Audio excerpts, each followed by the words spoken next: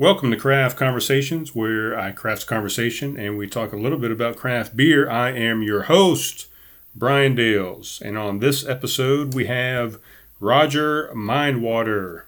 He's a local musician around town here in Somerville.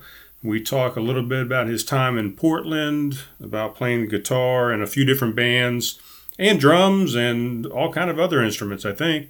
Harmonicas, I think I heard him say. And we talk a little bit about poetry as well as meditation. So, you know what? Just go out, listen, and enjoy this episode. And there we go. We're on. Camera's on. Audacity's on. What's going on, Roger? Man, just hanging out. Just hanging out. Well, I appreciate you coming over. I know we've rescheduled this thing a couple times, man, and I apologize, and I didn't want to do it again today. Not feeling the greatest. I mean, I still got my little tourniquet on here from some blood that I have to shell out today for these people know what's going on. I got a little blood conditioning thing, but anyway, so yeah. Yep. Glad you finally made it. Yep, it's good to be here. Yeah. First thing I'm going to go into, because I know when we talked, I said, go ahead and come on over, and you could just come over early if you wanted to, and you said you had to wait on your sitter. So, married, not married? I mean, I guess there's a kid involved, right, if there's a sitter coming over? Yeah, I don't have just a sitter just to watch right. my dog. But, yeah, I was married, and I'm divorced at the time right now. I guess it's been, I lose track, I think it's been 3 years since I was divorced. Okay. Or maybe 3 since I was separated, but. Yeah, I got a 7-year-old girl. Okay, cool. Just one kid. Just one, yep. Yeah. And she just finished first grade, and it's just the whole kid thing's amazing. I don't know. You have Yeah, I got two boys. Okay, yeah. They're older. I mean, one's going to be 26 in a couple of days here, 3 days, as a matter of fact, and one is 23, going to be 24. So they're 2 years apart. So they're older. I don't have to worry about them too much anymore. Yeah. That sounds nice, but at the same time, you kind of like to have them around. She goes to her mom's house on the weekends and stuff, and I'm on by Sunday. I'm always kind of just ready for her to get back home. Right. So she's still in town here too. Mm-hmm. Yeah, that's cool. So that makes it easy. Yeah. Well, I guess that could make it worse, actually, for some people to be in the same town. But, it makes it easy mostly for raising a child. Yeah, for the kid, yeah. Yeah. But, both of mine are out west. One's in Flagstaff, Arizona, and one's out in Reno, Nevada. So it's kind of tough. I wish they were closer, or they wish I was closer. So I keep thinking about moving back out west. But because I retired out of Vegas, and that's why they're kind of in that area, because that's where I retired out of the military. So. Oh, yeah. How was living in Vegas? Oh, I loved it. Yeah, it's fantastic. I can't really imagine. It seems like a different city. Like, there's nothing really like Vegas. No, there's nothing like it. I mean, it's its own thing for sure. It's its own entity, but I liked it. I had a good time. We moved there from Alaska, so it was different temperate-wise. When we left Alaska, it was 50-something degrees in August. And then we got to Vegas, and it was like 115 by the time we got there. So the temperature doubled by the time we got to Vegas. Man, it kind of sucked for a while to acclimate to that. After being 6.5 years in Alaska and had acclimated to that temperature, and then had to go to Vegas to the dryness and the heat and everything. So kind of sucked. But we can get this off the table. So, one girl. Any dogs, cats? I got a little dog named Bear. She's about 9 years old. And I've got a little fish. A beta fish named Sparkles. Which obviously, I didn't name. No? Come on. I think you probably named it. Yeah, maybe I did. We've had a lot of fish that died, but they don't really count. Yeah. So, just the one, yeah. Okay. But, I like dogs. I could probably get a few more dogs. Right. I'm not really a cat. My daughter's always wanting a cat. And I'm like, when you get old enough to take care of a cat, because I don't want to deal with a cat. Yeah, I'm not a big cat guy either. Because, they just don't seem to care about you that much. Right, you say you don't want to deal with a cat, but it's almost really you don't have to deal with a cat. The cat kind of takes care of themselves for the most part and ignores the hell out of you, so they do their own thing. But it seems like a dog is much more work. Mm-hmm. I guess I'm just picturing my dog not really wanting the cat to be there. and just have that whole thing going all the time. Right. And because I know the way she is. We had a couple kittens like years ago, and she would not relax for 1 second. My dog. Yeah. Because of the cats. She's just one of those dogs that can't sit down with this cat. What kind of dog is it? I don't know. Like no one knows. Yeah. Yeah. Yeah. Every now and then I see a dog that looks just like her walking down the street, and I want to stop the owner and ask him, but she's kind of just like an average of all dogs put together. Okay. Like right in the middle. Yeah. Medium size, brownish. Yeah. Just a regular. It's kind of basic. Just dog. a regular dog. Yeah. Yeah, basic dog. model. Yeah. That's cool. I wish this damn water would stand up. It pisses me off. Publix, what are you doing, man? Yep. These crappy ass bottles. Well, you got spring water. I got purified water. Mine stands up. Really? They're two different waters? Yeah. They were right next to each other in the cooler. Oh well. I don't know. I don't know what that means. I don't know what the difference is either, to be honest. This one stands, I guess. Yeah, that's true. That's the difference at this point. Interesting. All right, so we're going to open a beer real quick. Let's get that out of the way. Yeah. So I didn't really know what to get. I just kind of stopped. I mean, obviously at Publix. And you ever had Bell Ringer? No, never. It's R.J. Rocker's beer. It's called a double pale ale.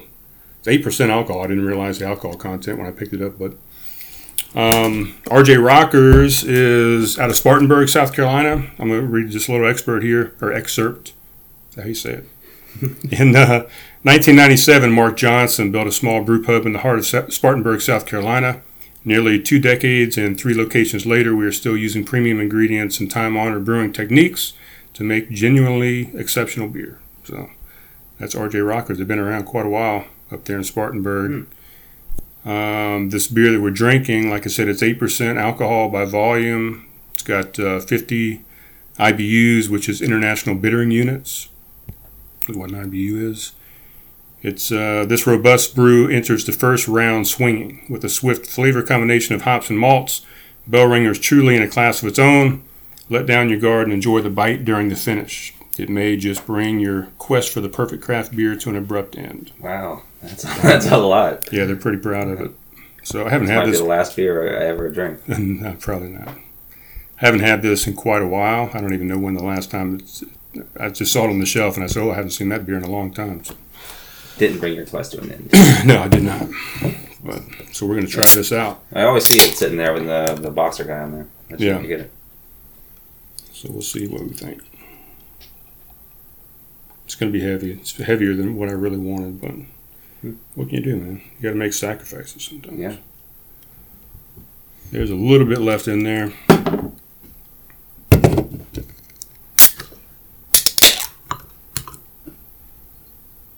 So the name Mindwater.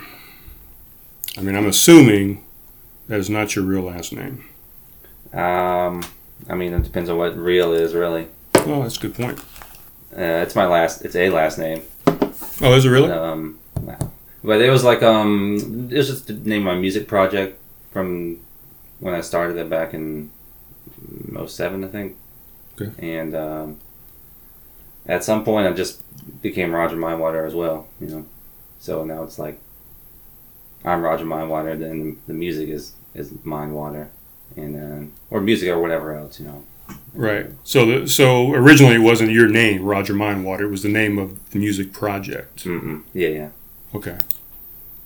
Which means what? I mean, the music project, just your label, or? Yeah, I kind of just throw everything under a big lump, like music and drawing and poems, and it's because it's all kind of the same to me. It's all expressing the same sort of thing.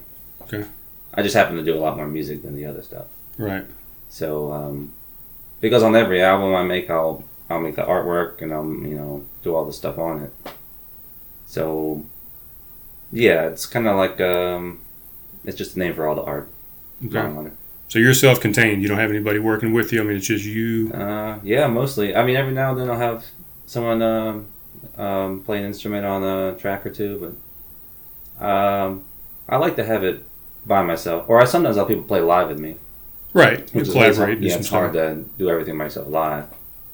But I like since I'm in other projects too with other people, I like to have my own solo stuff that I can be like really in control and exercise those control freak demons or what, just get exactly how I want it and maybe have some really weird ideas that people wouldn't know what to do with and I don't have to worry about it being accepted the same way like a band with other people. It's just something that's just safe. I can put whatever I want in it.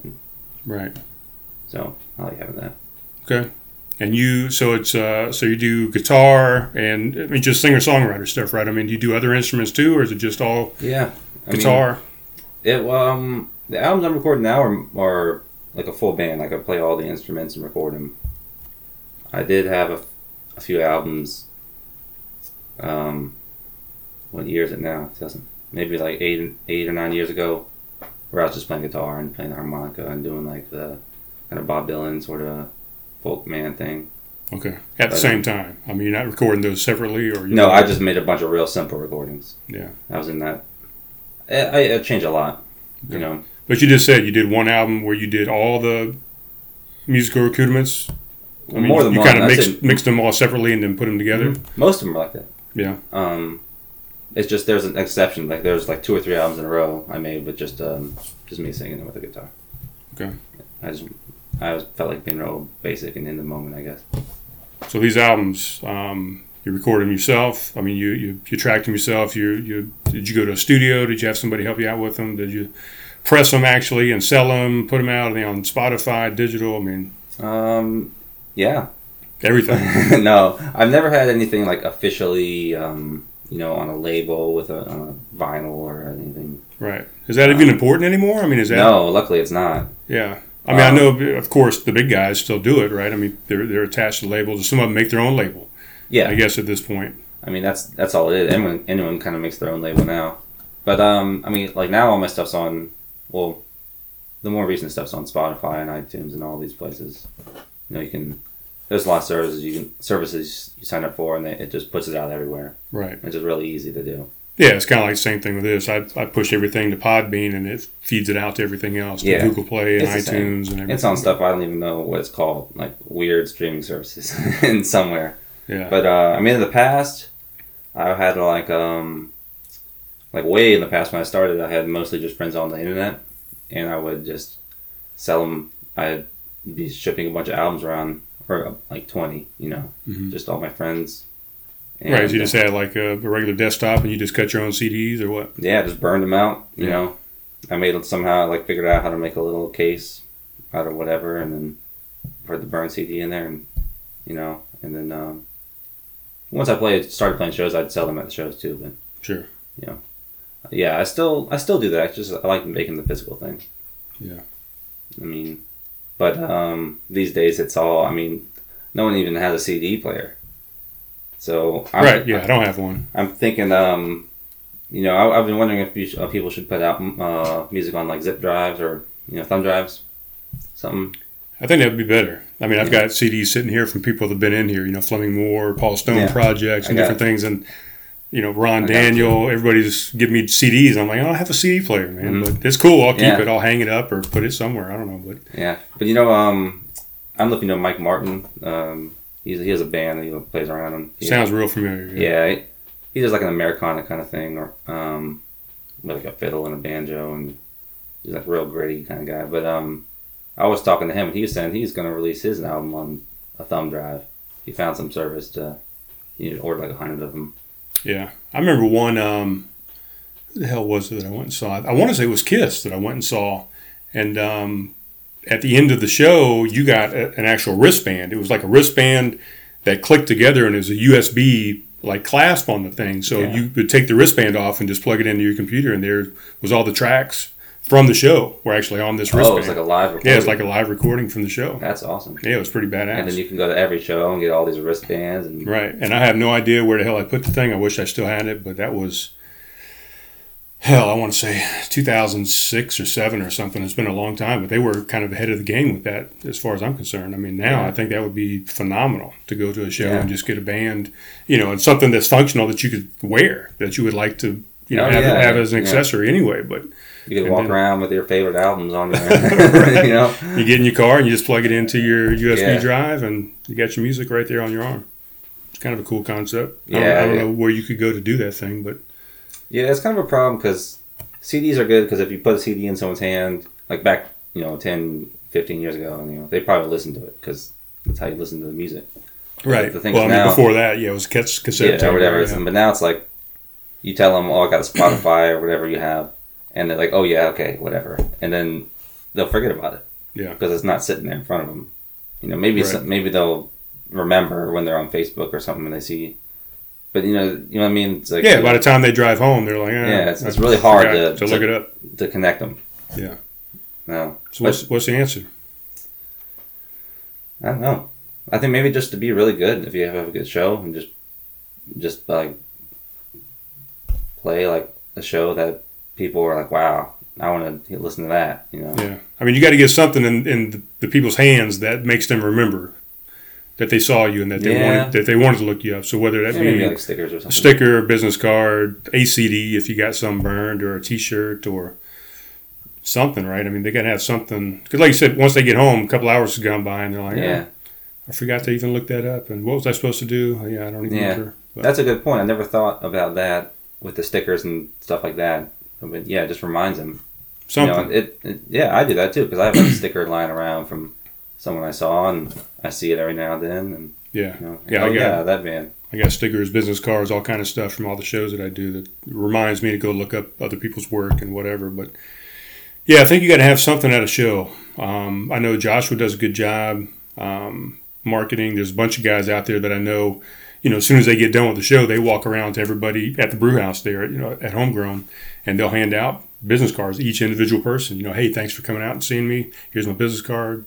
Take a look, and it has their website, and email and all that kind of stuff on there. So could be something, but there's got to be a way that you got to bring people to your site somehow. Yeah, it's hard. I don't know. I'd say my biggest weakness is that last step. The whole marketing. I do type it all, and I'm just not. It's just something I'm learning. Yeah. Yeah.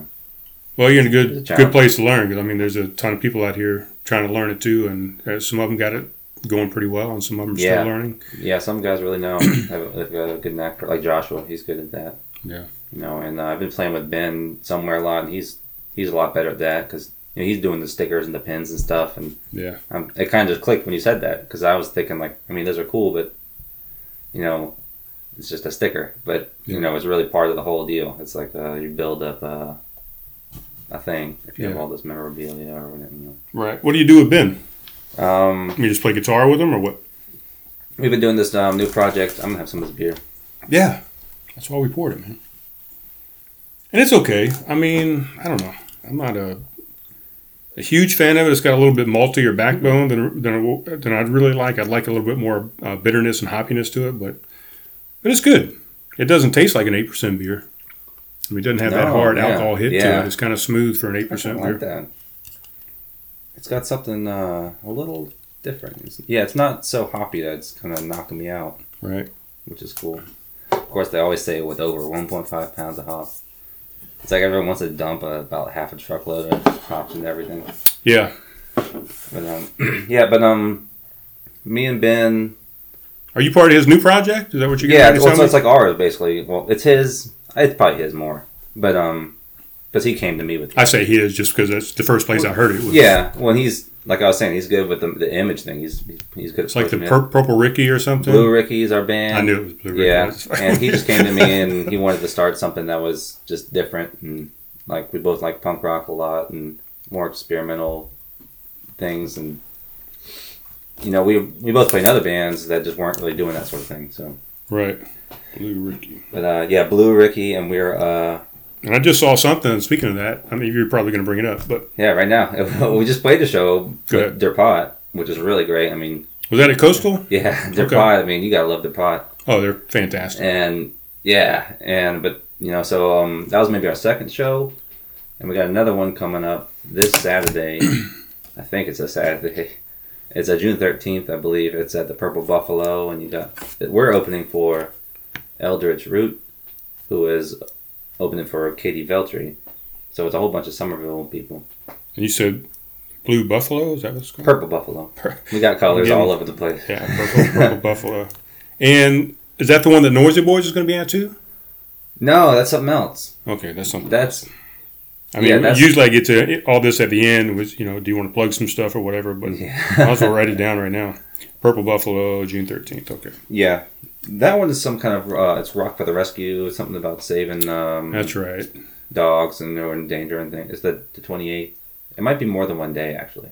There's like 100 bands. Yeah, I think it was a couple day event or something. Okay, I'll look at it. It's on. I saw it on Instagram. So. Yeah. So. Yeah, but we're just playing fast, loud music, and I play the drums and I sing a few songs. He'll sing about 2/3 of the songs, and I'll sing the other one. We got a bassist playing with us. Okay. Yeah, it's a lot of fun. Well, let's go back. So let's go back into 2007. You said, right, is when you first kind of started doing your thing. Yeah, that's when I first recorded stuff. Yeah. Okay. So how'd you get into music? I mean, what are your influences? How'd you get started? What made you say I want to be a musician? Actually, at first I kind of like denied it all. My whole family is a musical family. Okay. My parents are playing music and stuff, and I took piano lessons when I was real small and drum lessons when I was maybe 10 or 12 or something.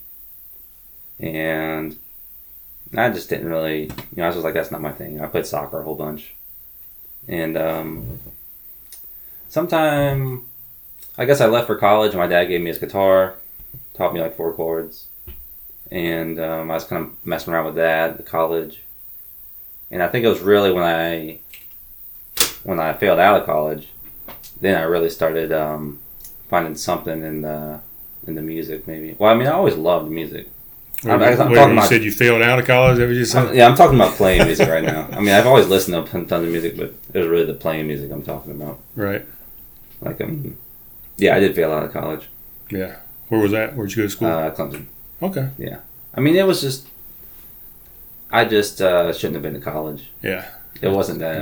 That's a tough school to be at too, man. It's a beautiful school. It's a lot going on. Yeah. A lot of distractions, probably. Yeah, I know. Yeah. And it was like this problem is like, well, it probably doesn't happen now with the way the computers are, but I mean, I went to college in 2004, and that was the first time I ever had a laptop to myself, which is like, you expect a kid to control himself. Yeah. And of course, you don't really know exactly what you want to do in college, and there's all those other distractions. Like, I wasn't really drinking until I got to college, and yeah, if I had gone there like 2 years after I graduated, I would have just killed it, man. Right. Yeah. But even the same stuff, I was doing engineering. I could have just done that a little later. Right. But maybe not though, because the way I'm ended up now is probably more suited to me. I'm more like I don't do well working in like a big company or anything like that. Like that, or a small. Right. So no plans on probably going back then. Nah. No. My grandmother went to, of course. Yeah. I mean, that's the thing. Yeah, the grandparents, of course. Yeah. That's what you did when you grew up. You went to college. You went to high school. You went to college. But now, I mean, you got Google. You don't need college. I mean, you got all the information right at your fingertips. You can do all your own self-educating that you need to do. Yeah. If you're motivated enough. I mean, you got to be motivated, obviously. But I think you can. I mean, especially if you want to be like an entrepreneur or something like that, or there's a ton of stuff you can do without college. Yeah. Or even any of the trades, like I do woodworking, and I could have just done that after high school. Right. So. And I mean, you can just go to YouTube and type in woodworking education or something, and you'll find everything you need to know. Yeah. And you don't go in debt. That's the biggest plus. Yeah. That's the biggest thing, right? Yeah. You're not paying anybody. Yeah, but I was listening. I mean. Yeah, I mean, we're off track, but yeah. I don't know when. I guess I was always liking music a lot, but it really, when I got to middle school and high school and it was all angsty and all that, it really kind of became like a thing I kind of clung on to, and it just. Right, kind of, what was that, mid-90s, I guess, or something? Yeah, and it was like Green scene. Day, probably. It was Green Day and Beck, and eventually like a lot of those pop punk bands like NoFX and Bad Religion or whatever. And that's kind of that thing that me and Ben had in common. So we both grew up with the same sort of punk influence. So you're in that vein. You're not as far back as like Black Flag or Oingo Boingo. Oh, or I any of listen these to type anything. things. Yeah, I mean, yeah. So those are some Ramones influence are as well. The Ramones. I love the Ramones. Right. And so that's the style of music that Blue Ricky's doing. Yeah. And if you were to pin it on one, we cover band, a Ramones song, and I mean, we also sort of sound like the Descendants, but we're slightly poppy and a little bit tongue in cheek. Okay. But we do. I mean, we're not all like. We have some pretty just heavy, noisy songs, like, you know. Right. What other projects you got? I mean, you got your own stuff, the Roger Mindwater stuff. What would you classify that stuff as? Or would you classify it even? Well, it just changes a lot. Right now, it's more of like a folk rock thing, I guess. Like when I started making in 2007, I'd be making 10, 15 minute long, like instrumental, ambient type song, like just psychedelic songs or whatever. Right. And which is kind of the vein, kind of what I feel. You know, I've watched a couple of your videos, and they're kind of psychedelic, kind of. Yeah, I kind of instrumental. Actually, lately I've been kind of bringing it all back together. Like I had that folk period I mentioned where I was just playing a guitar only, and then the early stuff was just the psychedelic instrumental, and now I'm kind of combining it all. You know, I don't know why, but it's just kind of, you know, and then. I mean, it's just an evolution. Yeah. So, but I'm not really sure how to classify it. Especially now, I've been recording a lot of new stuff, and it's just a big mix. I think I'm just going to put out like a giant grab bag type project. Well, I mean, that's what I was going to say. Is, you know, do you have to classify it? But I guess in some sense you do have to classify, right? Because everything is listed by classification, so you got to kind of put yourself in a certain box for people to find you. Yeah. Yeah. So that's part of my problem because I hate doing it, but yeah. So whatever, folk rock. Yeah. That'll work. I mean, that's probably a good spot to be in. That's probably a pretty popular spot. Yeah. I would think. And people like that. They're like, oh yeah, I want to hear some folk rock. I think. Right. And But then the other thing you got to think of, I guess, is how saturated is the folk rock scene on Spotify or whatever. How many other artists are in that genre that are going to drown you out, possibly? But yeah, maybe I should be in like the like Indian jiu-jitsu genre or something. Yeah, something weird. I'll be like the only guy. Right. So I don't know. It's I have no idea. I just kind of try to make things the best I can. And I'm constantly just looking out to see how other people do it, especially with the marketing, because I'm real clueless on that. Right. I can make stuff fine, but yeah, I'm always watching other people because I think they know better than me. Right, and hopefully, you know, there's something that you're doing that they're looking at you for too. I mean, hopefully it's reciprocal, and you've got something going on that somebody else is looking at. I was trying to get in a different position, but that didn't work too well. So you got the Mindwater stuff. Oh yeah. You got the Blue Ricky. What else is going on? I'm in the band. I've been in the band for I might be like 8 years or 11 years by now.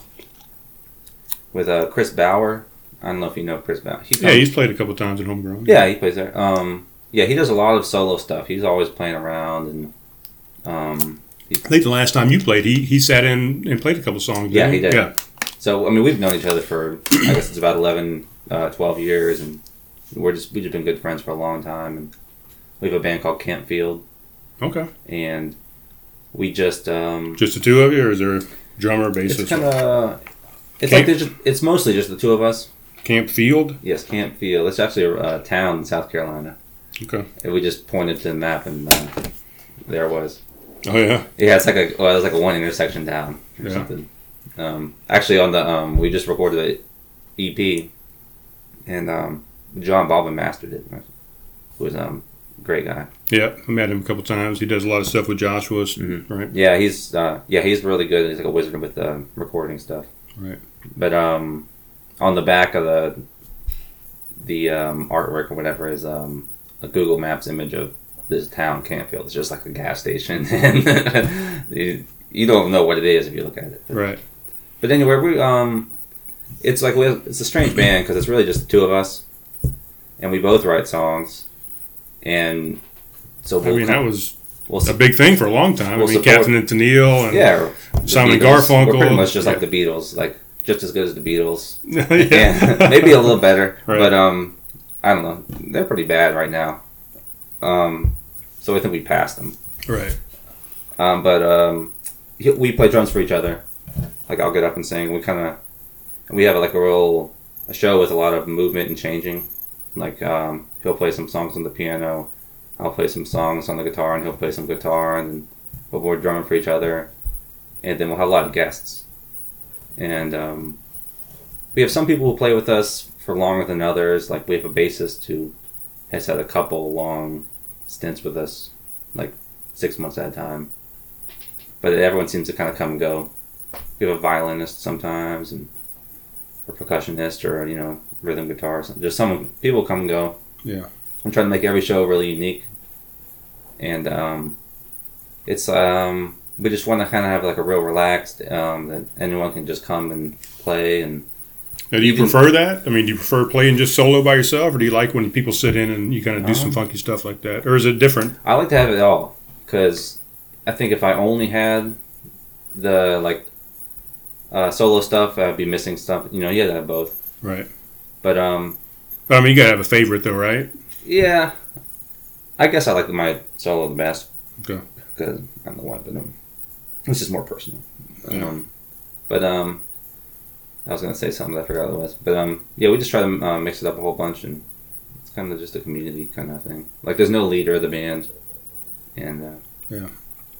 It probably helps with having riffs or stuff within the band, right? I mean, everybody just kind of does everything. There's not like a lead singer that's got this ego, and it does create a good community feeling. And I mean, we get other people come play their songs. If we have a guest who has some songs, we'll just back them up, right? And we'll just have 2 songs in the middle of our set by some other guy. Yeah. So it's fun, and we just we are playing a show. Campfield's playing a show at the Top Dog Tavern. Okay. And, Top Dog. That's off of Dorchester down there, right? Yeah. What day is it? I'd have to look at the calendar. Top Dog Tavern. So that's Campfield. Yeah, it's Chris Bauer and me, our project there. I believe it's the 22nd of June. Yeah, at the Top Dog. Cool. So you got a lot of stuff going on, man. So, with all that said, do you have a day job, or is this kind of what you do? No, I don't make any money playing music. It's all like, okay. Yeah, I mean like $5 a month or whatever. Right. Or but I guess if I play somewhere, there's a little bit, but I don't really think about it with the money. I'm like a carpenter contractor guy. Okay. And so I do a lot of woodworking and repairs and things like that. Right. How'd you get into that? I don't really know. There was just at some point in my life I decided I wanted to work with wood, and I happened to have my family had a friend who was working in a cabinet shop out in Cottageville, and he just kind of took me in and taught me. I didn't know anything at all, and he taught me everything about making the cabinets. And I mean, he was a really good teacher. Because you could tell he loved the craft, right. And he kind of showed me that you cut this wood and it smells this way, and there's just the grains real nice, and right, just kind of like an apprenticeship. Yeah, that's exactly what it was, and so he was a real good teacher, but then eventually he left the shop, did his own thing, and then I was just there. I was running the shop. I mean, there's an owner, but he wasn't really there. So I was building all these custom kitchens and furniture and things, and a lot of high-end houses downtown and on the Battery or whatever, or in Mount Pleasant. And so I learned a lot about that, but eventually I just couldn't work for that guy anymore. Yeah, just some guys, you just once you get to the point where you can't respect them, right? It's hard to work for someone like that. Yeah. So I got this job I'm doing now. It's just like another family friend, but it's just me and him, and we ride around the truck and just either fix stuff or build stuff. Yeah. So all sorts of things. Any music while you do it? I mean, take a little break and jam out a little bit. Yeah. I mean, I'll stop and like write a poem or something. That's a lot of stuff gets done at work. Those little like spaces when you stop. But yeah, that's what the greatest thing about the iPhone. Or I'll get a musical idea. Like when these smartphones came out, they had a little microphone. I don't know how many songs I've gotten because I like hummed or sang like 2 seconds into my phone. Okay. And then like 3 months later, I'm like, oh yeah, and then it's a song. Yeah, just on the voice recorder. Mm-hmm. Just to get the idea down. Yeah, which I guess is not a new idea. I mean, you just carry around little mini cassette players, and do the same thing, record an idea, whatever. Or else you wrote it down in a book. Like Caleb is huge on his little notebook. I mean, he writes down just any and every idea that comes through his head. He writes down in a notebook. So he's old school with it. But yeah, I use the notes on my phone like a. Yeah, that's all. That's what I use. But I mean, he actually writes it down, in a book on paper. But yeah. But yeah, I use the notes in my phone is what I do. But so if you were to choose that, the apprenticeship, the woodworking, the carpentry, whatever, over music, which one would you rather do for the rest of your life? I would rather make music and make art, but it's tricky when you have a child to support. If I was by myself, maybe I would just live in a van or. Yeah. But I'm not saying like a bad thing. It's just reality of it. But there is some. I mean, it's kind of nice also to be like in the rest of the world too, and have no pressure on the music because I don't have to worry about it, making money or anything. I can just. Right. So it's not forced, maybe, right? I mean, it's a little more natural. Yeah. Yeah. So, but I mean, yeah, of course, yeah, I'd like to. It would be nice to just only play music. Sure. Maybe I knew the answer. I think I knew the answer to that, but yeah, I mean, I'm also trying to.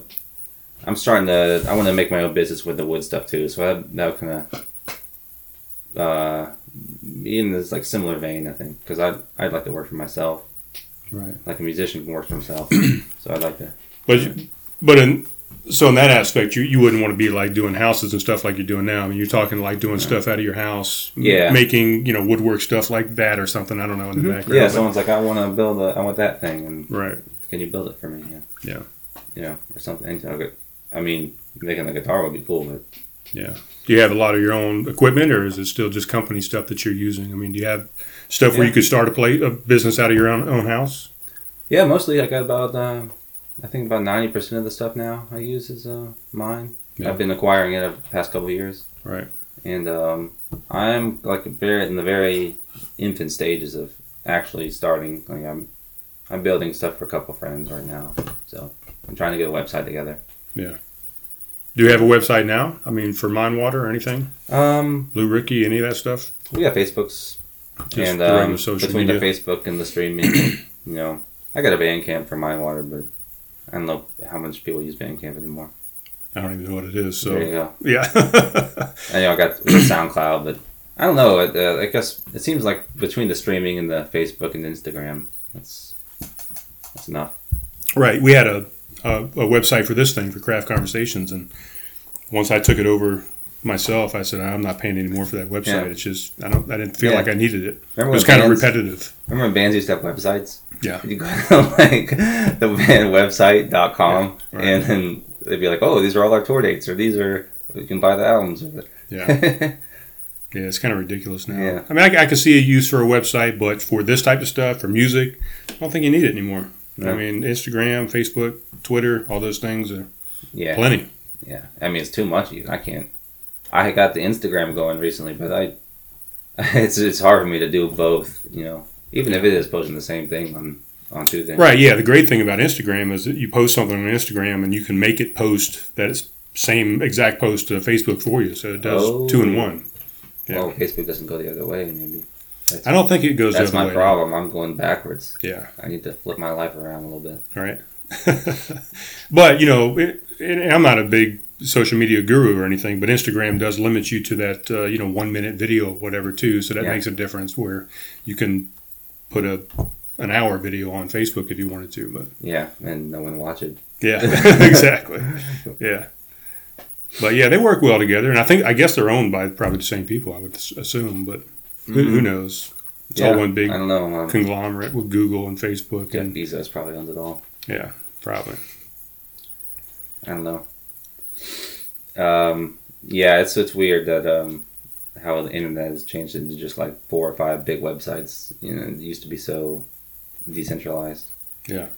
Like when I was a kid, that's when the internet was really getting bigger.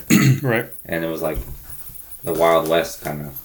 And I've just kind of slowly seen it just get more and more like everyone's in the same spot. They're all on Facebook or Instagram or whatever. It's weird. Yeah, for sure. And there's a few guys that keep coming along trying to change the game, and they just get sucked up, man. Yeah, and more and bought more out or whatever. Yeah. So yeah, it's almost a monopoly, really. It's all Google. Like you used to be able, like, what's your favorite web search? You know, or like Alta Vista. Yeah, you had Yahoo and Google and AOL. Yeah, and, there's a bunch of different Bing web and, crawler. Yeah, just all these different web searches. Or Jeeves or something. Yeah. Yeah. Now it's just like Google. Yeah, that's it. Nobody uses anything else. It's weird. Yeah. I'm still on, PC. A lot of people are on Macs, but this thing keeps trying to get me to go back to Bing and all that kind of stuff. And come on, man. Get with the game. I was telling my son the other day, my oldest son, that I think Google's the Skynet. I think that's what it is, really. But yeah, I mean, I heard something somewhere that, those instead of the captchas they have where you identify the street lights and the stop signs, and I hate those things. Yeah, they kind of make me nervous. I worry if I'm going to get it wrong. Like, is that really a light? Does that count as being just a pole? Or, but there was like doing research for Google's AI cars, like the self-driving cars. Yeah. And like how the Google Maps is just a way to, know where everyone is, basically, because when you get on your phone and you go into Google Maps, they know where you are. Yeah, once you turn those location services on, man. They're all just it's collecting a bunch of information on you or whatever. Yeah. I mean, you see it in all these movies, man. They find everybody. They know where everybody is. Yeah. So I know you mentioned poems a couple times. What got you started into poems? I think... I mean, I guess that goes hand in hand with songwriting, right? I mean, a song is a poem, essentially, correct? Yeah, sort of, yeah. I mean, but I used to write songs with no words. So, I think if I can remember, it was when I used to be on the internet all day and had like friends on the internet on message boards and things like forums. And I remember there being like a poetry thread, like a topic. People would just post their poems in it. And I would just post like jokes, like joke poems. Right. Try to be funny with them or something. And for some reason, that was like the first time I remember really trying to write poems. And just kind of kept doing that. And so this is new. I mean, how long? I mean, a couple of years now? Oh, that was probably like 12, 13 years ago.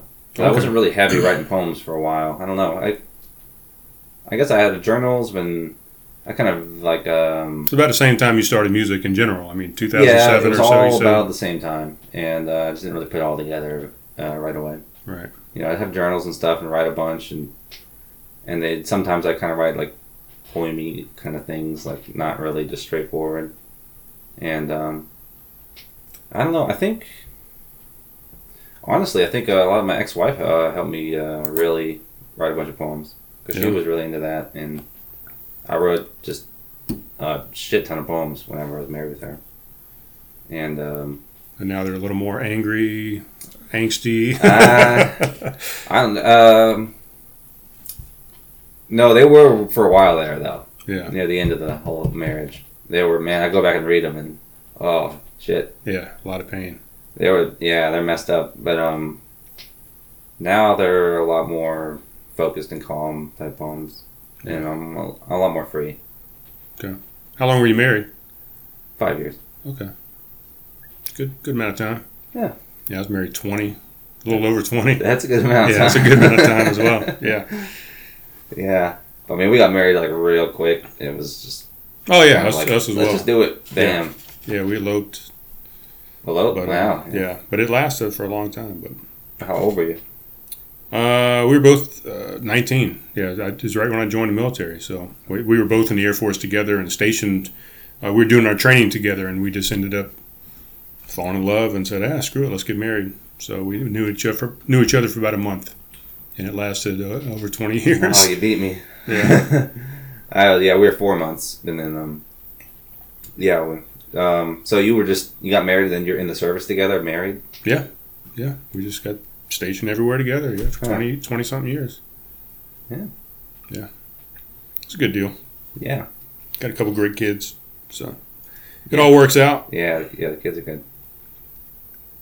You lived in Seattle for a bit, I heard.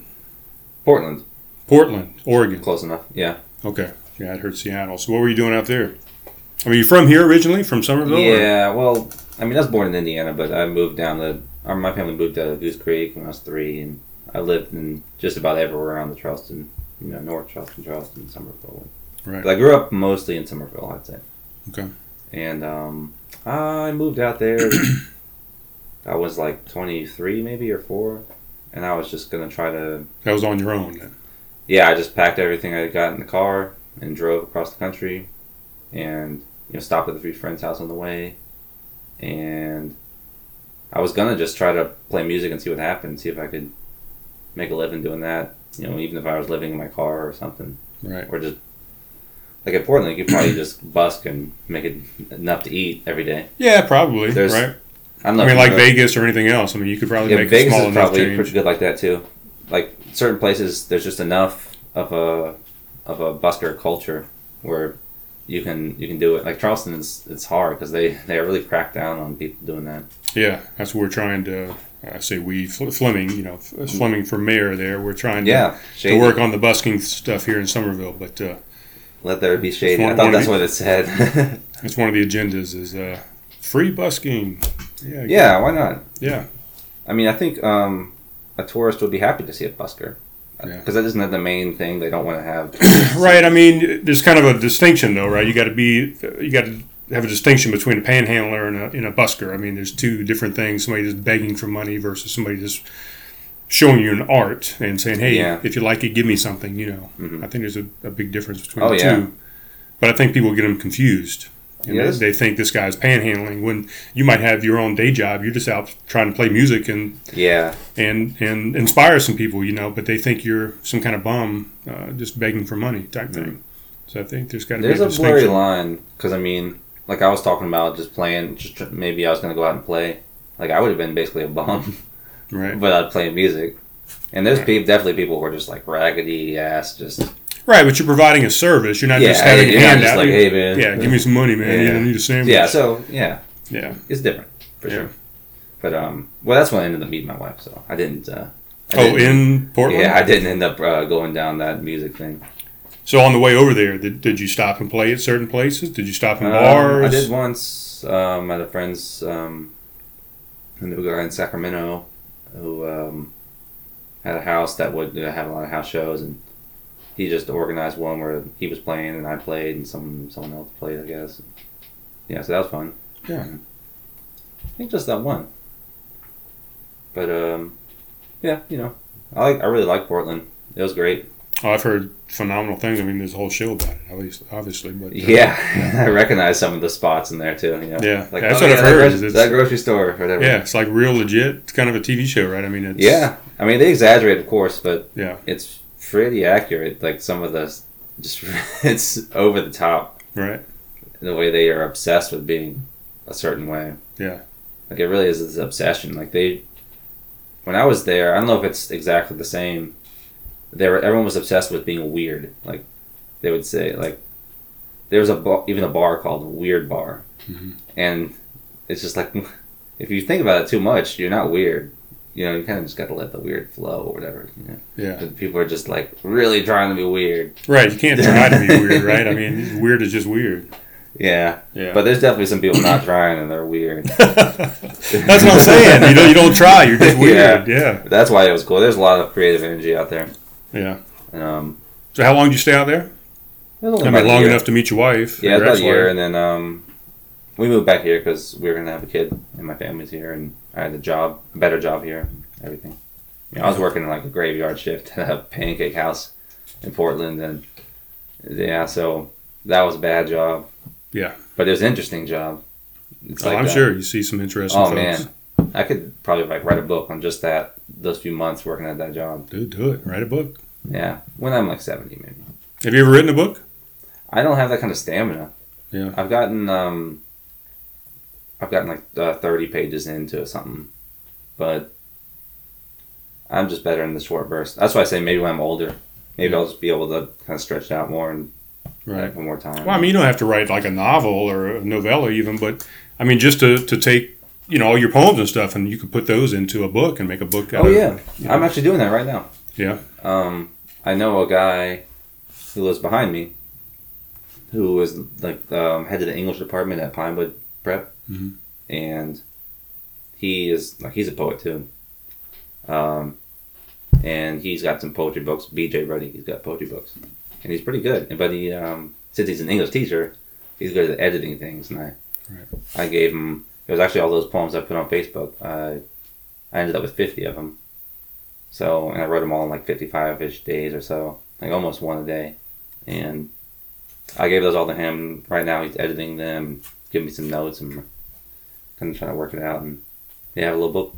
Yeah. So, I've never done that before. Well, actually, I've never done that like that before, but I did have one album where I made it. It was like what would you call it? What did I call it? I called it a chapbook. It was like had drawings, had poems, and had a CD. It was all kind of one agglomeration. Yeah. But it was 12 pages. So it wasn't a big thing. Yeah, but that sounds cool though. I don't think I've seen anybody do something like that would put all those things together in one thing.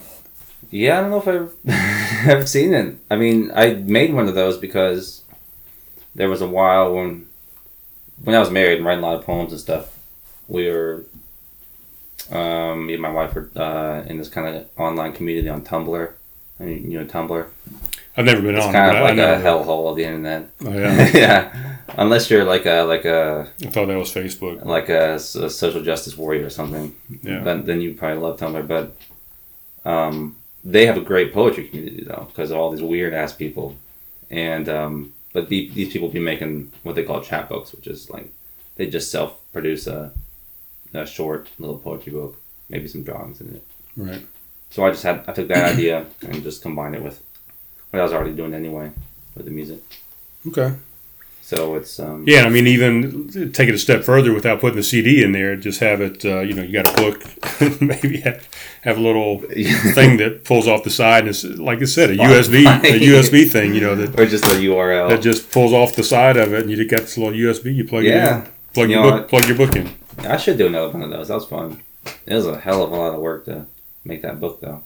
Yeah, I've written one. I was going to do 3. I had 3 planned, and even a 4th one I had planned. But I used a site called Lulu.com. It's a self-publishing site, and you can upload your works, and it'll print. It's like a print-on-demand thing, so you don't have to order 5,000 copies of your book and have them in your house, and you try and sell them and distribute you're them. Sitting on them and stuff. Yeah, people just go on and just like Amazon or Audible or any of those places, they just go on and order, and it's just print on demand, or you can get an ebook. They, get an ebook and just read it online if you want to now. But at the time, it was all print on demand. So if somebody went in and ordered one of my books, it just got shipped to them. What kind of books are those? It was memoirs. So I was writing stories about my life and life being married and being in the Air Force. So I had about 3 different books that I wanted to write that covered the entire span of my 20 years in the military and marriage. It was more of a relationship book is what it was, but it was a memoir. So, I mean, it was true stories. So I got one book in, and it's a lot of work, man. I mean, you talk about, just putting together 12 poems or whatever. I mean, this was, 5,000 words or whatever. I mean, it's... Oh, yeah, I can't imagine it's a lot of work. The editing in that. Yeah, it took me, I don't know, 4 years probably to write it.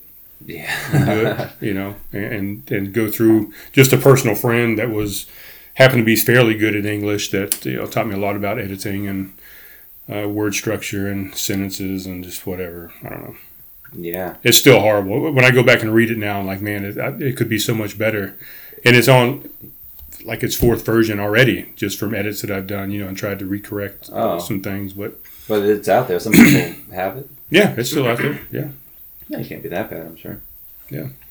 But I was gonna write 2 more books to piggyback off of that one, and then I had another whole other subject that I was going to write on for a 4th book. But it's a lot of work. Yeah, it's very time consuming. So I could probably do it even better now because I'm single. But at the time, I was married, trying to write a book, and had raised 2 kids at the same time, and 2 dogs. I mean, working full time. It was just I know it. For an hour at night, you'd sit down there, and I wrote it all in books like this, and then I would transcribe it into a computer. But I've gotten really good at using my time well. Yeah, But it was very rewarding. I loved it. It helped me get a lot off my chest and a lot of thoughts out on paper. And like I said, it was more of a relationship book of what you should and shouldn't do in a marriage to try and make it work, or make it not work. But do you have the interest in like writing stuff? What's it called? Fiction. I've never really had. No, I've always been more interested in real life. I mean, kind of like this podcast. Real grounded guy. Yeah. I don't think I can make stuff up, really. I guess it takes a certain person. Yeah. I'm better at just remembering stuff that I already know and putting it down on paper and just nonfiction stuff. But yeah, I mean, I love I'm always reading like 1 nonfiction and 1 fiction book. Yeah. So I went through one little period back when I was in my first. I went through 9th grade twice, but my first year in 9th grade, I went through a real heavy poetry phase where. I mean, that's probably why I failed 9th grade, because I was more interested in writing poetry than I was going to class and paying attention. So, I wrote a lot of poetry, and I couldn't tell you where it is now. I don't think I have any of it anywhere. But 9th grade poetry is probably pretty bad anyway. Yeah, I thought it was pretty good. I mean, my English teacher liked it a lot, actually. She tried to get me to do more of it, and I think maybe it was just trying to get me more interested in school and writing, and trying to give me a direction to go and trying to keep me engaged. But so who knows? She could have been lying to me. It could have been crap, but she thought it was pretty good at the time. Yeah. I just know I wrote some real bad stuff, like some of the earlier. It's as bad. But I mean, who decides that though? Who decides whether it's good or bad? Yeah, I guess so. I guess it's just more like unrefined. If I look back at old stuff, I can see that like I had the right ideas, and like whatever I was writing about was worth it. Mm-hmm. But just the execution and it's just rough, Right. So I guess it's just over the time, just refine the process more. Yeah. All right. So we've talked about carpentry. We've talked about woodworking, poetry, music. What are your other hobbies? You have anything else that you get involved in? Or is that pretty much your life at this point? And of course, a 7-year-old daughter. 7-year-old? 7, yeah. Yeah. And you have any other hobbies, passions, kayaking, fishing, snowboarding? I mean, any of these type things? Well, I mean, meditation's a big part of my life. I don't know what you would call that. Like, I'm not religious or anything like that. Yeah, that was one of the things I was going to ask you. I mean, it kind of felt like maybe, and I know Benjamin was more Buddhist, I guess, but I didn't know what your leaning was. It seemed like it was kind of more of a Taoist or a Buddhist or. Yeah, I mean, at one point I would have called myself a Buddhist, but only in like a very like. I mean, even the tattoo you got going on your arm here, kind of. Yeah, I got some of that. It's that's just It's only because I felt the chakras in meditating. It's not because I read stuff really that teaches me about them. Mm-hmm. Like I don't really have any. I don't know. Like I'm very interested in like how the world works and that religious kind of side of things, but I don't have anything I follow. And like back when I would have called myself a Buddhist, maybe it would have been like a Zen Buddhist, which is basically. You just kind of learn about the world through like the direct contact with it instead of reading a bunch of things. You just you can't really learn anything except just in the present moment and being aware of what's going on around you. Right. Because otherwise, you're just like if you read a book, it's not really what's happening. It's right. You learn life by observing life. Exactly. Right. So, I mean, that's as far as I would go to call myself any sort of anything. Okay. But yeah, like meditation has been maybe the most important like thing that helped me out in my life to get over stuff. You know. Yeah. Like not just a failed marriage or something like that, but like anxiety, and I used to be like the most horribly shy, anxious person, you know. But yeah, meditation is really, it just allowed me to be a lot more comfortable with who I am, and to be able to deal with people better, and like not take any bullshit, or it's just, I don't know, just in almost every aspect of my life. Yeah. Just being motivated and getting things done. Right. Just keeps you centered. Yeah, it keeps me like in touch with myself, really. Right. Did you grow up a different religion? I mean, or not a different, Yeah. I guess you don't have it really religion, but I mean, did you grow up like Baptist or whatever around Yeah, here? my family is like really into the Christian stuff, Protestant. I guess they're all Anglicans at this point. Right. But so I was raised in the church, and there was maybe 1 year there where I was like really about it. But by the end of high school, I was out. Right. And I mean, was that just because of your own thoughts, or because of influences of other people, you know, within high school, or, I mean... Yeah, I mean, it was mostly my thoughts. I mean, there was one girl, we were both kind of in it together, like, yeah, this church sucks, you know, and she was doing the same sort of thing. Right. But I mean, it was really just because I was like, it doesn't make sense, you know? Right, so it wasn't really a rebellious thing. I mean, it was really a legitimate... Yeah, it just doesn't make sense. Yeah. Yeah. I mean, you can kind of go and say, well, it doesn't have to make sense, but that's not a good argument. Right. Because, I mean, a lot of stuff doesn't make sense. Doesn't mean you have to believe it. Yeah. You know, so why that one thing? Or, you know what I'm saying? Right. So, I got it. Yeah, so my whole family is still, like, really about it, and I'm kind of like the black sheep guy. Yeah. But they, I mean, they're real serious about it, so I was kind of, like, ingrained with this thirst for trying to figure out, you know, that sort of stuff, but just without the answer of Christianity. Yeah. So, I guess, yeah, I was kind of going around between a lot of different things for a while, but the meditation's just held out longer than anything else, and it's just secular. You do that daily? Mm-hmm. Yeah. In the morning, I'll do Is that what you would call TM? I mean, is that, what's that, transcendental Yeah. meditation? Is that what that's called? Yeah, transcendental. I think that involves mantras, for like repeating mantras, but so I don't do that. I call it You just kind of free your mind. It's a Vipassana meditation, which is mindfulness translation. Okay. So Vipassana is you choose something. It could be a mantra. You just choose something and you observe it. Like the most common is probably the breath. So that's the idea of I just sit down, or I could be walking. You can do anything you want. Like right now, I could do it or whatever. But anyway, I'll just sit down and observe my breath, and inevitably you start thinking about something else. Like you could sit down right now. Right, a lot of people say that's not supposed to happen, but you have to let that stuff in, right? You can't stop it. You can't. You can't. It's impossible to control your mind. Yeah. But anyway, if you were to like sit down and try to pay attention to your breath for 2 like in and outs, you know, you couldn't do it. Yeah. Unless you had been meditating, like practicing for, you know, I don't know, at least a few months.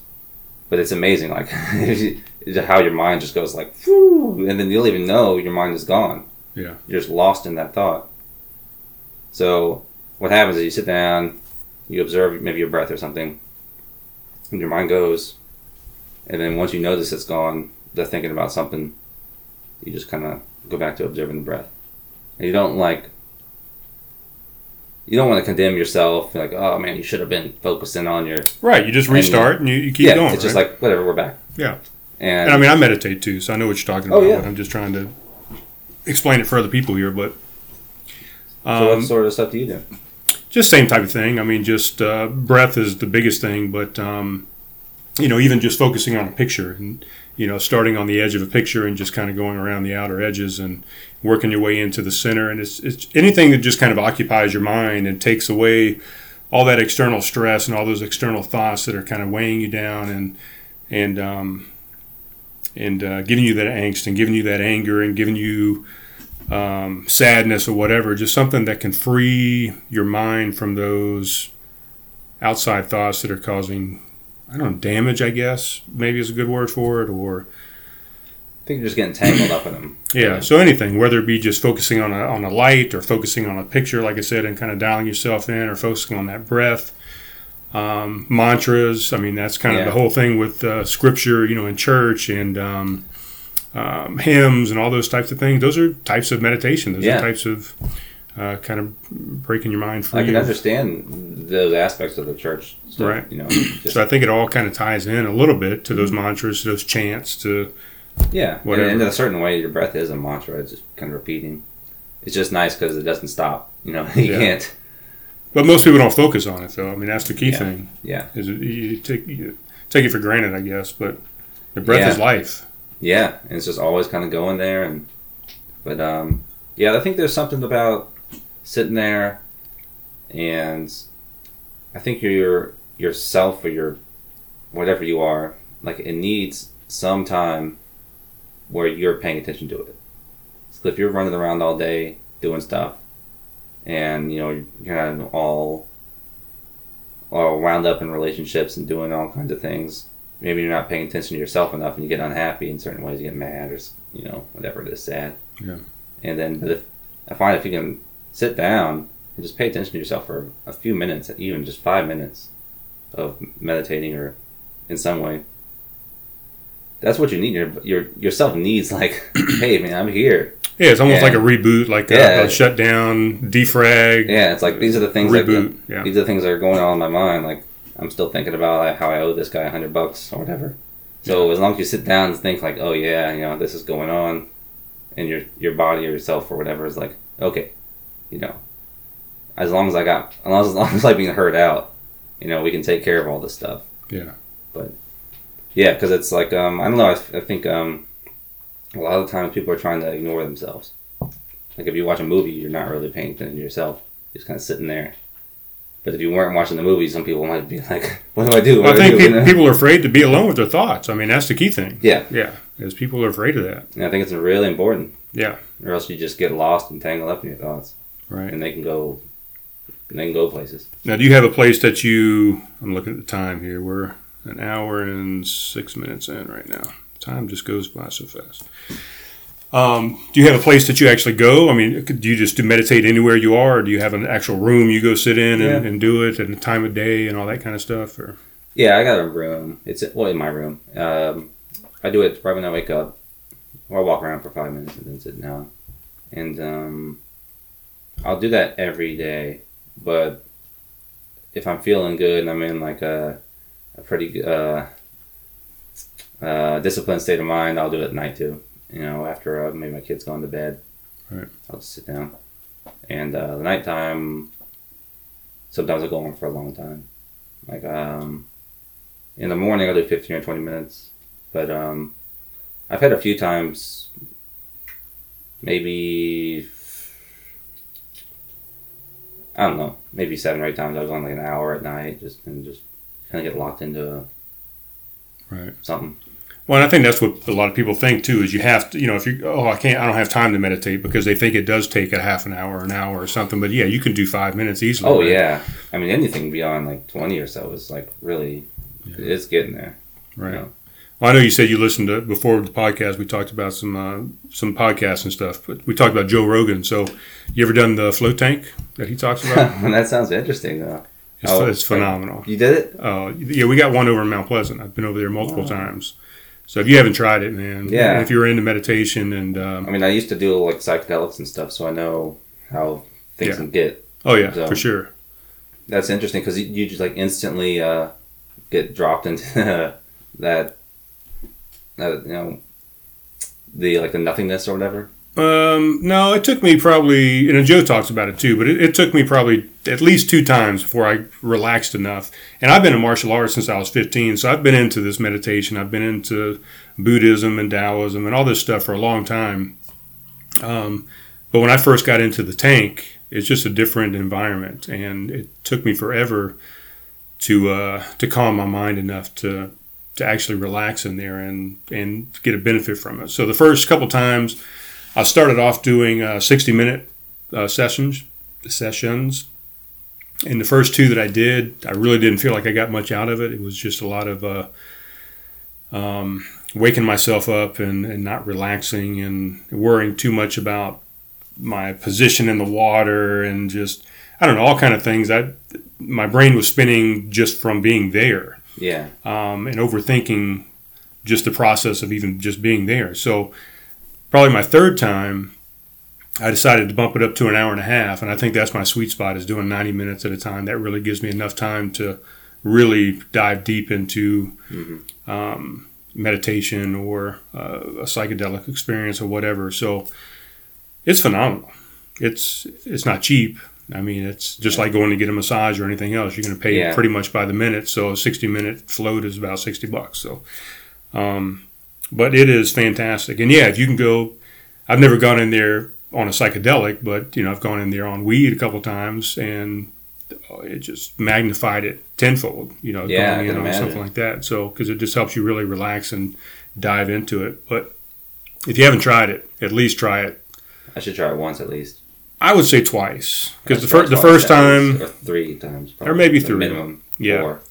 At least 2, because I think the first time you just really don't know what you're getting into, and 60 minutes goes by and you're like, oh fuck, I screwed it up. I couldn't really relax, and I couldn't get into it. And then the second time you kind of know a little bit better what you're supposed to do, what you should do. And I guess nothing's wrong, but yeah, I mean, maybe the times you were not relaxed or whatever, you thought you were just really processing a lot of stuff in your head. You had to work some stuff out, Right, true. And I guess the biggest thing too, and I hate to make this all about me now, but it's a conversation. Yeah, but the biggest thing was, when you go in there, they give you these little wax ear things that you put in your ears, because you don't want the salt water. Because you're laying back, your ears are underneath the water, so you don't want the water going into your ears. So they give you these earplugs that you put in. And just like we got these headphones on, or if you put earbuds in, you can just hear the inside of your head so much more. Like your heartbeat, your breathing, everything just becomes amplified for some reason. So that first time I got in the water, it's completely quiet. It's completely dark. I mean, there's nothing. The water temperature is the temperature of your body. So it's all just pristine, but you can hear your breath, like amplified, like I said, times 10. Yeah. You can hear your heartbeat beating. And I couldn't drown out those sounds. And what I realized eventually was you have to embrace those sounds, and you have to make those sounds part of the experience. So that's why it took me like 3 times to kind of get past that. I think it was the earplugs was what made the biggest difference. Yeah, it sounds like it could drive you crazy if you weren't really doing it right. Yeah.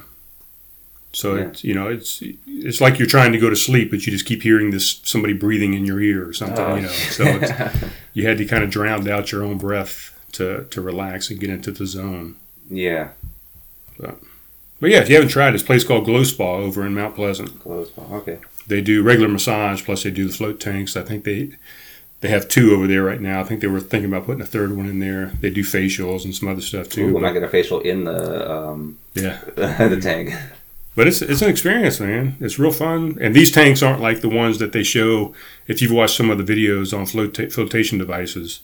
Some of them look like a little spaceship, like a little pod or something. But this is like an actual room. I mean, it's probably, I don't know, the middle of this couch over to us, and then back to the door. That's how much deep space. Is it? Is it like a pool? You're in a pool? No, it's like 6 or 8 inches deep. I mean, there's 800 to 1,000 pounds of Epsom salt in there, and you're just floating in this very shallow pool of water. I mean, there's no chance you're going to drown or anything. People get claustrophobic, and they think they're going to drown. If they go to sleep, they're going to flip over and drown in the water, but it's not going to happen. I mean, it's very, very shallow. And there's a door. You can pop the door up and get out anytime you want to get out. But It's fantastic. I'd recommend it to anybody. Yeah, that sounds cool. Yeah. But it costs a little bit. Yep. So, well, what else, man? You got anything else you want to talk about? We're an hour and 13 minutes in. Yeah. We've talked about most things I wanted to talk about. Was there anything you wanted to bring up? Anything you had on your mind? Any shows you got coming up? Anything you want to promote? Man, I've been doing a lot of promoting. I don't know. Or do we want to get into a couple tunes? I can't really think of anything. I can play a couple songs. We'll do that? Mm-hmm. All right. Well, we're going to pause for the cause and figure out where you're going to set up, what you're going to do, and we'll restart. How about that? Take a potty break if you need to, whatever. All right. All right, and we're back. You ready, Roger? Yeah, I'm ready. All right, we're going to have Roger play a couple tunes here. Couple? 3. How many are you going to do? I'm not sure. We'll do 2 to start. All right, at least 2, so I'll let you take it away. All right, yeah, this first song is called Realizing Orange.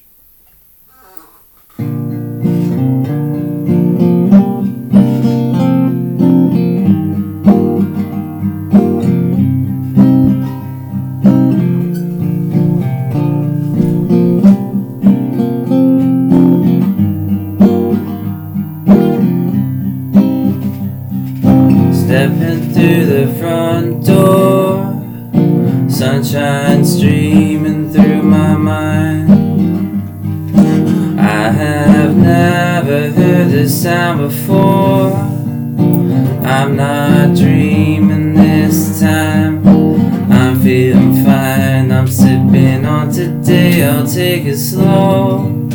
Some people might say that I go too slow. The wind is blowing through my ears and I hear it's gonna be alright. It's alright. Lately I've been realizing how long it's been, how long it's been, how long it's been, how long is love my friend.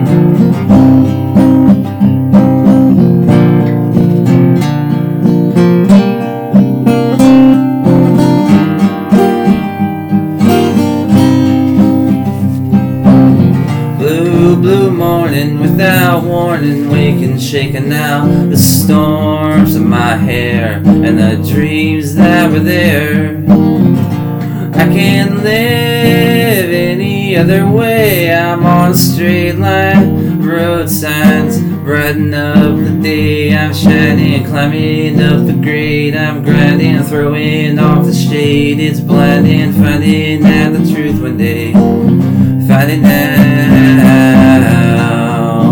Lately I've been realizing how long it's been, how long it's been, how long it's been, how long is love my friend. Lately I've been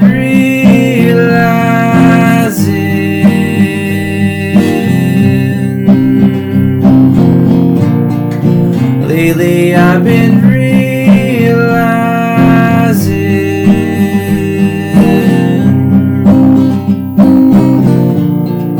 Lately I've been realizing.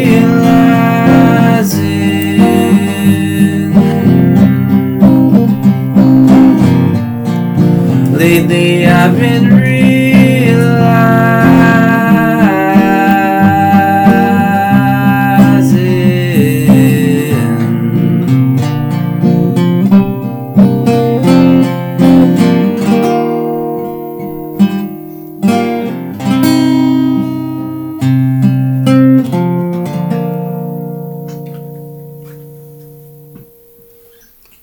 All right. Yeah, no, that's a song I wrote. Like, I wrote the first verse. Is this thing? It's more. Yeah, I don't have the headphones on. I wrote the first verse basically like I wrote both verses right around when my wife was leaving. Like it was like a really like high tension, dramatic kind of time, and right. It's just one of those songs that just kind of like I don't even know, Excellent. What's the name like of it again? all at once, like Realizing Orange. It's the first song on the album I have on Spotify and iTunes called How Could I Forget? Okay, Spotify. Like, yeah, and it's really the last. That's the last like full album. How Could I Forget? How Could I Forget? Yeah, it's kind of about like how could I forget like the person I was because it kind of lost myself in the whole thing. Right. No, understandable. Let's see. Probably what I would do is probably just pull this A little farther away. out to there. Probably perfect. Okay. All right, so we're going to get at least one more. Yeah, let me think about what I was gonna play. I had a. Oh yeah, okay. I'll just play one of my first songs, or that had words in it. When I first started, I really tried to make shorter songs with words, and I was living down in Charleston, and there was this I can't remember what it's called. There's this restaurant somewhere down on like Spring Street. It had I was advertising world famous bean pies. And I was like, man, I'm going to go get a bean pie. And then I kind of procrastinated. And I kept procrastinating. And eventually they closed down. So I never got to get the bean pie. Oh, wow. Yeah, so I wrote the bean pie. This song's called The Bean Pie Blues. All right. Awesome. Who put these thoughts in my brain? Who always walks through my ring? I don't really care who lives up there. Shut it off cause I'm insane. Who put these rocks in my shoes? Who stuck the socks in my boots?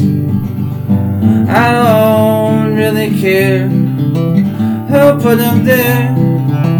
Just take them away because I'm bruised. Who put this gum on my stairs? Who stuck their thumb in my hair? I don't really care who put them there. Just like for you to be aware. Who put this dream in my soup? Whose gasoline's in my juice? I don't really care who put it there. Just stop this war and call a truce. Who put this fool in charge of me? Who wrote the rules that I see? I don't really care who put them there. Let's just do away with them and let's be free.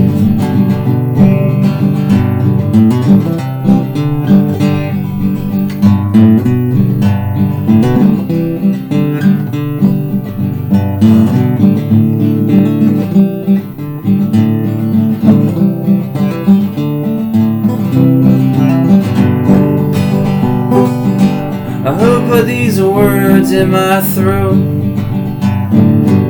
Who put the words in my throat? I don't really care who put them there. Lord, take them away before I choke. Alright, yeah. Alright. Outstanding. I like that. Thanks. So let me ask you this. Are either one of those songs now part of Blue Ricky? I mean, do you punk those out at all? No, Can you do that? We could, maybe. Maybe that one would be a good punk song. Yeah. Because that song I do kind of play about 5 different ways. It's kind of changed because it's such an older song. Right. Yeah, it sounds like you could punk that out, I think. Yeah, let's do it real fast. Yeah. I mean, we do have a Bob Dylan song we cover. Which one? Girl from the North Country. Okay. It's just, we just make it real fast. And yeah. But, yeah, that's a good idea. All right. Well, I'll try and help maybe we'll do that and we'll have a little influence in the whole thing. All right, cool. I don't know. Let's see what else can I do. I think we got time for one more. We're about at All right. 125. All right. I'll do a little quick song then. This one's called "Looking Through the Window." It's about being kind of like feeling like you're like not fitting in and stuff. That whole thing. Okay. At the edge of town, I just can't fit in the middle. When I sit and think about it, my head falls in a puddle. But I don't stay tangled, I just let go, let go, let go, let go.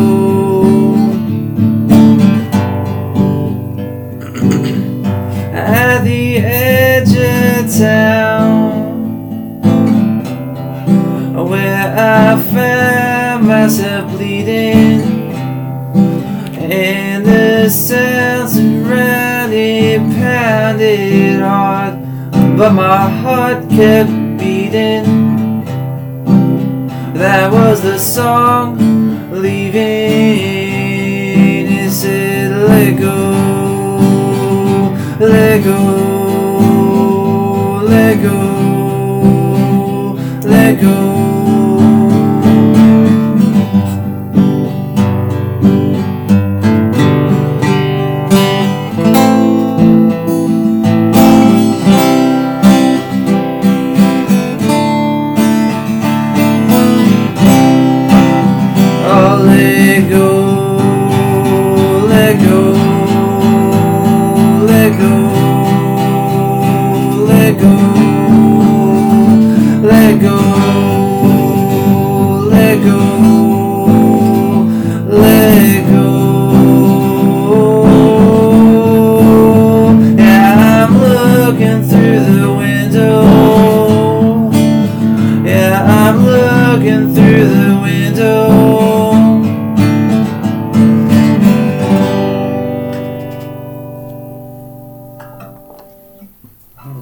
Another very nice one. Thank you. Those are all good, man. Thanks.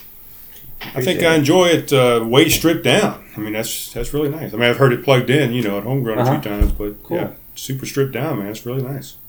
I mean, Thanks. It's all good. Yeah, I mean, I like to just do all kinds of stuff. Yeah. Yeah, I'd try speeding a couple of those up, man. Yeah, I like that. Yeah, the Beanpot Blues would be a good one, I think. Yeah. Yeah. Well, cool, man. Well, I appreciate you coming over. Yeah. I'm sorry it took us so long to get together. I hope it was all right once we finally did. Yeah. And I appreciate the music, as always. Mm-hmm. Yeah. It's been great. We'll see you soon at Homegrown, right? You're booked. Yeah. It's I think next month, third Thursday, I think. Yeah, exactly. So, and I'll probably be there anyway, Right. Yeah. All right, Roger, man. Well, I appreciate it. Yeah. Thanks, Brian. All right, guys. We'll talk to you soon.